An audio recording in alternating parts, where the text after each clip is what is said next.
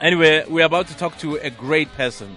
Unbelievable. You know, when you believe and when there's a spark and there's determination and you are inspired, nothing is going to stop you. So amputee runner Xolani Luvuno fulfilled his dream when he finished the Comrades Marathon shortly before 4:30. He was actually ahead of a friend of mine, Tammy. Yeah. Who's been running the whole year. He finished before Tammy.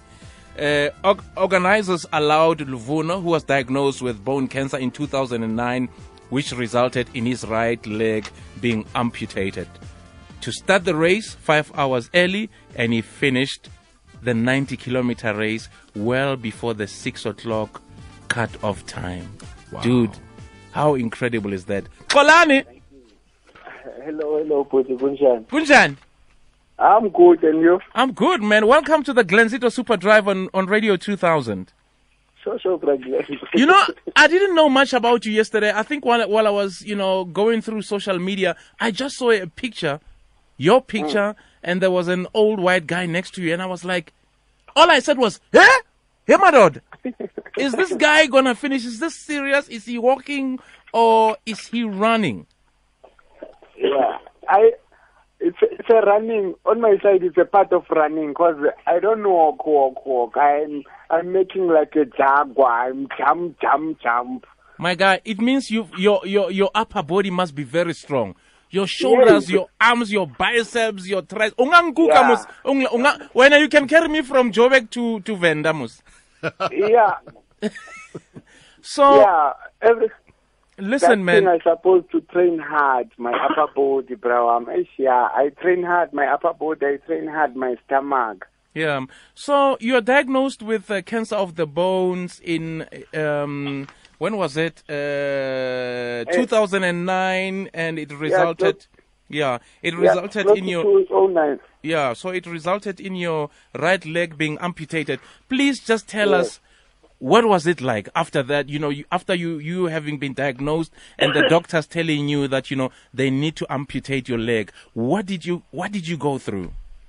Yeah, Glenzito, bro. When you feel the pain, you said, doctor, I don't have a problem. Cut my leg. Yeah, they take you in that ward of cutting legs, and they take you off. You don't see what's going on, and when you wake up, you start to imagine you don't have a leg. Yeah. Wow. I start to cry, bro. Yeah, now I see. I don't feel pain. I don't feel nothing. But, I start to cry because I see now I don't have a leg. And I used to be annoyed.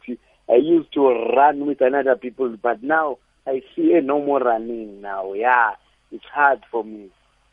And then tell us about your journey after leaving the hospital. What did you do, and how did you get back into training, and what motivated you to go back into running again? Yeah, after it's not running like I didn't make run before because I'm used to be a toady. I'm used to be a criminal, like something like that. Yeah, when I'm at Eastern Cape, I'm used to be a boss of criminals. I'm getting in jail. I'm out in jail. So at the end, I see, I have one leg. So just imagine when you have one leg, you used to be a boss. Now the guys, they see you don't have a leg. They push you, they playing with you. Yeah, in your times. Now, what did you saying? So I see, man, at the end, let me leave Eastern Cape because on that time I'm staying on the street. They are already chasing me out at home. So let me leave Eastern Cape better to found another nice life. Yeah, I'm getting a Durban even there. There is another thing, fighting thing, Zulu and Xhosa, something like that. So, even there, we fight. I end up, I live even there. I come Pretoria. I stay maybe 2-9. Yeah, Pretoria, it's better because I'm coming here as a one leg. Yeah, okay. Even the guys, they think about me. So, I'm staying at Pretoria for maybe 6 years, 7 years. But last year, luckily of God, I found this guy, Mr. Heinz. So, okay, so you bumped into, who did you meet? It's a Mr. Heinz there. Okay, what about him? What did he do for you? this guy who found me on the street because I'm staying a long time on the street. Even here, Pretoria, I was never home. I come here beside no home, no matter nothing, no family, just to sleep on the street. So that guy, they found me on the street. It's a long time they used to saw me. He passed with me. He's going in this work, but he used to give me small money. At the end, they asked me. I told him, no, man, the thing I want the job. Absolutely. But I'm not smoking. It's not easy to tell someone like him in the first day I'm smoking in Nyaupe, something like that, you understand, bro.